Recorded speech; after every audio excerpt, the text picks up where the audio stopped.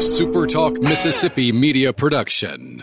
Hello, ladies and gentlemen. This is Jamie Creel with Shelter Insurance. Come see how we've built a name that you can trust and why it is a must to get your free quote today with our Switch and Save. Located in Ridgeland and Flora, Mississippi. Give us a call, 601-992-6000. Celebrating the amazing people of coastal Mississippi and across this great state who are working hard to make this a great place to live, work, and play. This is the Ricky Mathews Show on SuperTalk 103.1. Welcome to the Ricky Mathews Show, where we celebrate the people who make coastal Mississippi such a great place to live, work, and play. And one of the guys who contributes to that is my friend Jeff Duncan from NOLA.com, who joins me here on the show to talk about the Saints. He's coming to us from the Saints facility, so you may hear some noise in the background, but we'll talk about the latest. How you doing, my friend? Doing good, Ricky. Getting ready to go out for another Saints training camp workout, and we're going indoors today, which is a nice change in the schedule considering this historic heat that we're all trying to fight. So very grateful this morning. Yeah, I know that the Players Association sort of limits how they start to ramp up, but for the most part, how's the team weathered the heat so far? Well, I think as well as you could expect in this heat and these conditions. You know, they had a player yesterday, Tony Pride, who kind of went down with some heat-related situation, and he came back to practice after getting an IV. They do have a lot of obviously, they're very mindful of it. They have a cooling trailer. I think the temperature's in the low 30s there for the players to go into and get a break before they come back out mid-practice. So there's lots of ways they try and fight it, but I think it's smart to take it indoors today. I mean, there's no fans at the practice today, and I think in the future they're going to at least cut the practices in half to where half the time they're outdoors so fans can see it, see the players, and then the other half they move indoors. I think just to be safe. There's no reason in these conditions to be out there for longer than an hour. Isn't Tony Pride the guy who created a bit of a memorable moment with Graham when Graham caught that pass? Is that the same guy that I'm thinking of? Yep. Yeah.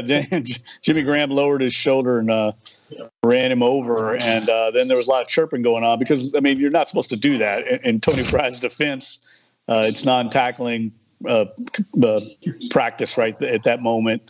And so I think he let Jimmy Graham know that he was a little out of line there. Graham, though, you know, as you always warn us, don't get too excited too early. You know, it is the early days of training camp. But it does appear he came to training camp ready to go. Yeah, he's in great shape. He didn't tell us what weight he's at. He said he played previously at around 280, which is a lot heavier than he is now. I bet he's around 250, 255, looks lean. And I think that's smart. I mean, he said Tony Gonzalez, the Hall of Famer, told him as you get up in your 30s, it's best to be light, take some of that wear and tear off your joints at that age. And you can see it. He's moving around great.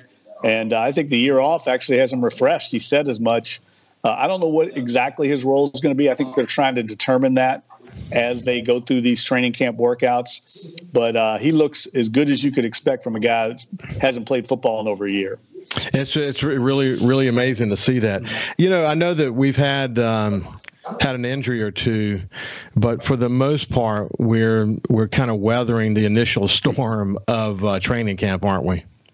Yeah, knock on wood there, because this is about the time of year, the time of camp when players' bodies do start breaking down. The Saints have an incredible training and conditioning team. They monitor everything. And so far, they've been able to avoid some of those soft tissue injuries, which often crop up about this time a week into camp. So let's see if they can continue that good run they've got, because this is not the time of year where you want to lose a guy during the middle of August. Hey, listen, I'm not exactly sure when this is airing. It could be Thursday. It could be Friday. We may put push for this to be Thursday just so that it's more timely. We're recording this on Wednesday. What's important about that date is that Alvin Kamara is meeting with NFL Commissioner Roger Goodell today. And what's really important for our listeners to know is that Jeff Duncan broke the story. He's the guy who broke the story that that's happening. But tell them how that came about, because that just shows you the nose of a reporter and how that all came together. Yeah, we were actually just out in the Saints team facility parking lot.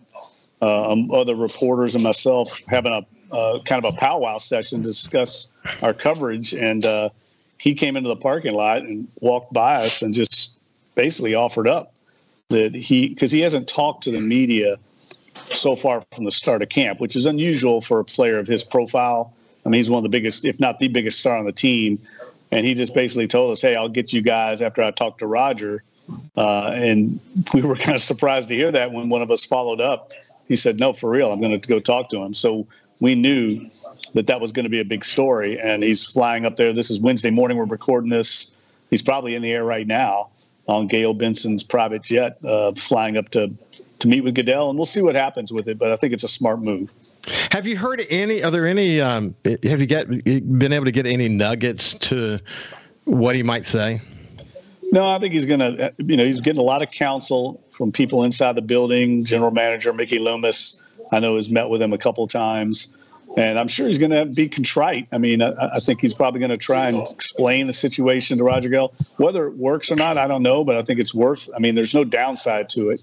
I think from the league's perspective, I think they will look at that as a smart, proactive move that he's willing to do that. But I think a lot's going to come down to, the fact that if they try and set a precedent here, and that's what the league has to look at. I mean, is every player that's involved in a disciplinary hearing now going to start flying up to meet in person? And, they have these policies in place for a reason. So I think it's going to be difficult for him to reduce it. But I do think one thing he's got going in his favor is that this is the only incident he's had off the field in his career. And I think that has to weigh into the decision. And doesn't the Players Association have sort of this tenuous situation related to this? I mean, anytime there's disciplinary action, whether they get the credit or whether he gets the credit, how does that play out? Well, I mean, they're definitely involved in all this. I mean, they represent the players. So, yeah, they're going to be lobbying the league and the disciplinary hearings. What's interesting about it, Ricky, is that really Roger Goodell doesn't handle discipline anymore in the league. It's a whole separate department now that handles that. I know a lot of people like to kick around Roger Goodell and blame him for all these decisions, but really they took that out of his hands a few years ago, and he has John Runyon and other officers, Troy Vincent, that handle that. But obviously, he's a commissioner and player of Alvin Kamara's profile. He's going to have influence on that decision. But normally, he would not even be involved in this. So, as far as you know, it's one-on-one, but probably it won't be one-on-one. I would think there would be other people in the room. I mean, you wouldn't want a conversation like that to not have witnesses. I mean, how does that play out, you think? Yeah, I don't know. I'm sure the league counsel, Jeff Pash, will be in there. And I'm sure someone from the NFL Players Association will be there as well, including probably Alvin Kamara's agent. I'm sure he's not going in there by himself. There's no question about it. We'll see how. Look, I think it's a worthwhile endeavor. I don't know how successful it'll be, because if you're Roger Goodell and you show leniency, or if you're the league and you show leniency on something like this, you set a precedent, and then other players, other teams are going to want the same treatment. And that's the problem when you're representing 32 teams. If you're put it to you this way, Ricky, if this were the running back for the Falcons or the Panthers, would Saints fans and the Saints want the league to go light on them and make a precedent? No. So, you have to look at it that way from the other players and teams' perspective. And it's an interesting scenario. And last point I'll say is that, as we all know, Alvin Kamara throughout his tenure in New Orleans has been a leader. He's been someone who has been philosophical and smart and well-read and kind of his own man. And he wasn't the kind of guy that would get in trouble. And He was a leader. So when this happened during the Pro Bowl, it was so uncharacteristic, as you've helped us, better understand. And while the videos that came out of that, both in front of the elevator and then, of course, afterwards in the taxi, while those may seem more incriminating than usual, what we really don't know the circumstances that led up to it, and there's a lot we don't know. So, still think probably 4 to 6 weeks, don't you? Yeah, I would think somewhere in there, but I really hesitate to guess because it is such a unique situation, and Kamara's history of not having issues. I do think the smartest thing he can do is go up there and admit he did it, say he was sorry, be contrite, and talk about trying to be better and understand he made a mistake. I think that's the first step in anything like this to try and get any kind of leniency. Yeah, so for the Facebook and YouTube audience and the SuperTalk TV audience, the folks are watching across the state, you can see that Jeff is actually in a familiar spot right now with the Auctioner and Saints logos behind him. This is, I guess, the media room where they do their press conferences. When we come back on the other side, I'm curious about, as Jeff sits there, what is he looking at? I'm sure that there are reporters that are probably coming in and out of there. It's amazing that we have such a good reception and that he's able to get this done with, I'm sure, a lot of potential disruption in that room. And then we'll get the high points of what he's seeing so far. We'll see you after this.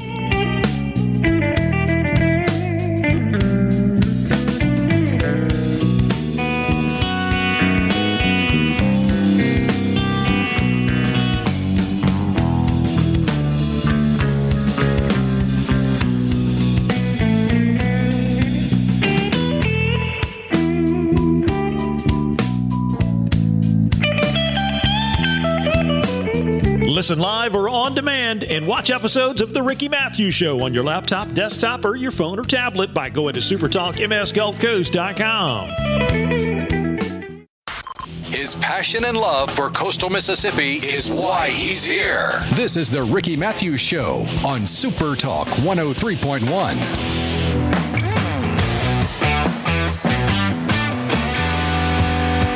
Welcome back to the Ricky Mathews Show. Thank you very much for kind of bearing with us. As we are trying to pre-record some shows and do some other things that accommodate my mother's funeral. Unfortunately, my mother passed away this past weekend, and we're going to honor her life. And I've tried to, as I've always done in my career, and the way I approach my work is that I always feel like kind of life goes on, and I'm not, I've tried to keep the shows rolling, but on Thursday, we won't be recording any shows on Thursday just because we have a lot of family in town and we'll be honoring my mom's life. So appreciate you kind of hanging in there with us as we had to change some of the recording sequences to accommodate this kind of strange week for me. Hey, Jeff, coming back to you, my friend. What you looking at? What do you see in that room right now as you're in the Saints media room at training camp?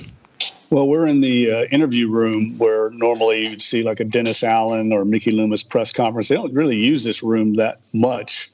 It's probably as much as they anticipated when they made this room in the renovation. But right now, just a few of my colleagues setting up, getting ready to go out in the indoor facility, getting away from Doug Mouton, Ricardo LeCompte, Sharik Ashak, all these guys. Probably annoyed that I'm in here interrupting their workflow. And they're throwing their 10 cents in for sure. All those terrific reporters, I might add. Yeah, nobody's snarky in this media corps at all. Nobody. Yeah, I know. Y'all. Yeah. I mean, the core of that group is as good as it's been. So it's good to have you guys with the camaraderie. It really is a lot of team building that goes on in the media corps, isn't there? Oh, yeah, very much so. We've all covered this team for a long time, and we're all kind of in it together, to be honest with you. We kind of fight for each other. We have to look out for each other in a lot of these endeavors to try and get access so we can report the news to all of our readers and viewers out there. Man, as you pointed out, you might have had a core of 8 to 10 reporters in the old days that covered the Saints on a regular basis, and now there could be as many as 100 credentialed people there.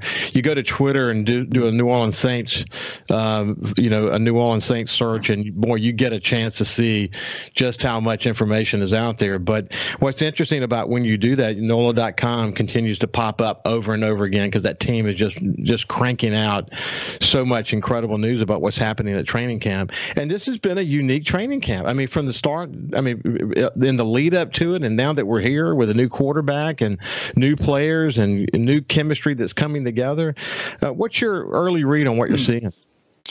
Well, it's funny you mentioned that because I've purposely tried to limit how much I'm putting out there just because I think early on there could be a lot of misleading information. I think it's good to actually wait and really get a clear evaluation of how players are performing, how the offense and defense is performing.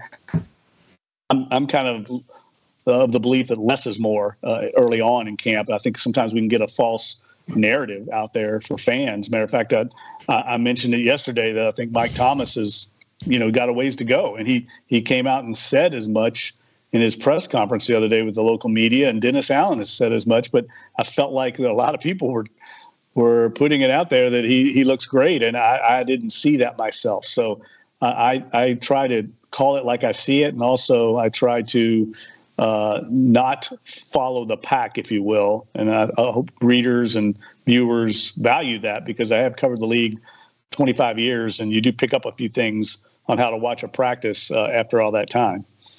And you wrote the book. you literally wrote the book on the Peyton and Drew Brees era.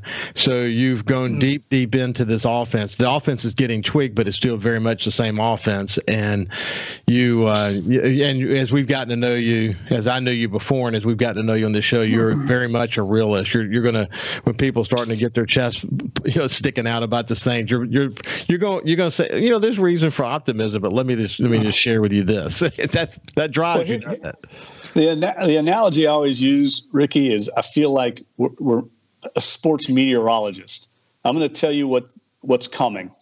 Whether it's good or bad, you're going to know what's coming. And I think people value that. I mean, if I can't be a weatherman and say it's going to be sunny and 70 every day, that might be what you want to hear, but that's not the truth. So I try to just be real. And I think in the end, that's what people will value. Hey, one of there's so many emerging stories. We don't have even the beginning of time to get into all that. But if you go back and look throughout Derek Carr's career, he's always had a tremendous chemistry with tight ends. I mean, tight ends are really important to him. Mm-hmm. And then you look at the tight end room that we've got at the Saints facility now, and the growing chemistry between those guys and Derek Carr. That's kind of a sub story to this whole training camp, isn't it? Oh yeah. Well, look, Derek Carr's looked tremendous. Let me just say right off the bat, he looks like he's been in this offense for years. He doesn't look like a first-year quarterback. And I think he's doing what a good leader does, and that is he's working with all of his weapons, trying to learn their subtleties and nuances and how they run routes, how they catch balls, where they prefer to have the ball on different routes. And that's a process, and they're in the middle of it. He's worked a lot with the tight ends. He's obviously working with all the receivers. This is going to take some time. They're not going to step on the field against the Tennessee Titans in week 1 and be a well-oiled machine. They just have too many new faces on that side of the ball, too many guys coming back from injuries. And I just think that's going to take some time. But he's trying to accelerate that as quickly as he can because every day is valuable out here. You know what's interesting? If you look at it's always interesting to see the national media sort of parachute in, whether it be the NFL Network or Fox Sports or ESPN, whoever. Mm-hmm. And I've been reading carefully what they're writing, and one of the things that they are starting to kind of take notice to is the number of weapons that Derek Carr has. It's going to be such a challenge from an offensive coordinator point of view to try to figure out how do you spread the ball out. Yeah, I agree. And I think if you had to ask me right now, week into camp, what the most improved area of the team is, I don't think it's with any question, it's the passing attack. With Derek Carr, with the second-year receivers like Chris Olave and Rashid Shaheed, they're going to take a step forward just with more experience. You've got Mike Thomas coming back, and then you've got Jimmy Graham added to and Foster Moreau added to the tight end core. There's lots of weapons here. This passing attack is going to be much better. Look, it couldn't be a whole lot worse. It was in the bottom of the league last year, but that's going to be a noted improvement. And I can remember back when, Sean Payton used to talk about it as a play caller, how important it was to keep everybody involved. And that's something Drew Brees was great at, but they purposely had plays designed for each weapon in the perimeter attack just to keep them involved in the game plan each week, so they knew they would, at some point in the game, they would get their number called, and it would keep them engaged during the week as they prepare. And I expect Pete Carmichael to do the same. Well, one of the things, it was very frustrating last year, very frustrating. We didn't see the perimeter attack like we're used to seeing. We didn't see screens being used as often as maybe they used to, but there is literally at the beginning of this camp, you can see that they're really working harder to get the receivers and running backs and tight ends out in the perimeter more. Yeah, they've got some guys that can do some things with the ball in their hands in space. I think Rashid Shaheed's one of those main guys. They're trying to get him the ball on the move a lot, on crossing patterns, jet sweeps, take advantage of his speed. Look, the league has changed, too, defensively. You can't really get over the top very often anymore. I mean, people talk all the time about throwing deep and, you hear that, arm strength and being able to air it out. That just doesn't happen very often. Most teams are playing quarters coverage with two safeties deep. They're preventing the ball from going deep, and they're forcing you to go underneath. So what you need are playmakers who can run with the ball in their hands and make a 5-yard gain turn into a 50-yard gain. Those guys are hard to find. They're very valued. The San Francisco 49ers offense is completely based on that. Deebo Samuel, guys like that. And that's what the Saints, I think, are going to do more of this year. That's one of the reasons why I think John Gruden was brought in, to kind of incorporate some of that into this offense. It's so interesting. And coming back to the series that you highly recommended I take a look at, and for the listeners to watch the series quarterback, and one of the featured quarterbacks is Patrick Mahomes. But when you watch him, you're reminded about how much of their attack is not a killer ball down the field. I mean, they might get one every now and then, but for the most part, it's about getting the ball into skill makers, the skill people's hands, and letting them make a play. And that's really defines Kansas City. That's really defines success in the NFL today, doesn't it? Yeah, it's one of the reasons why they were okay with letting Tyreek Hill go. A player as great as Tyreek Hill, his main strength is going deep, and nobody's playing the Kansas City Chiefs that way anymore. No one allows them to get those big plays down the field. I mean, it happens from time to time, but for the most part, they have two safeties back in the parking lot deep, not allowing the ball to get over their heads. They're going to force the Chiefs to go underneath and work their way down the field. That's the way people defended the Saints in the last few years under Drew Brees. People used to complain that they weren't getting the deep strike. Well, that's because the way defenses were playing them late in his career, and that's the same way they're doing Patrick Mahomes. And that's the way the league has gone. I mean, Vic Fangio, the great defensive coordinator, used to be with the Saints under Jim Mora. He's basically the architect of that defense, and it's taken over the league. It's forcing people to change the way they play offense. Once again, a great example of so many leaders, coaching leaders and administrative leaders that have left this organization and gone on to do incredible things with their career. Woo! Hey, Jeff, thank you so much, my friend. God bless you for hanging in there with us today. I appreciate you being available to us, and have a great day. Stay cool inside the facility today. Will do, Ricky. We'll talk next week. Thanks for having me on, buddy. You bet. It's been a pleasure. It's been a pleasure. When we come back, we'll continue the conversation. We'll see you after this.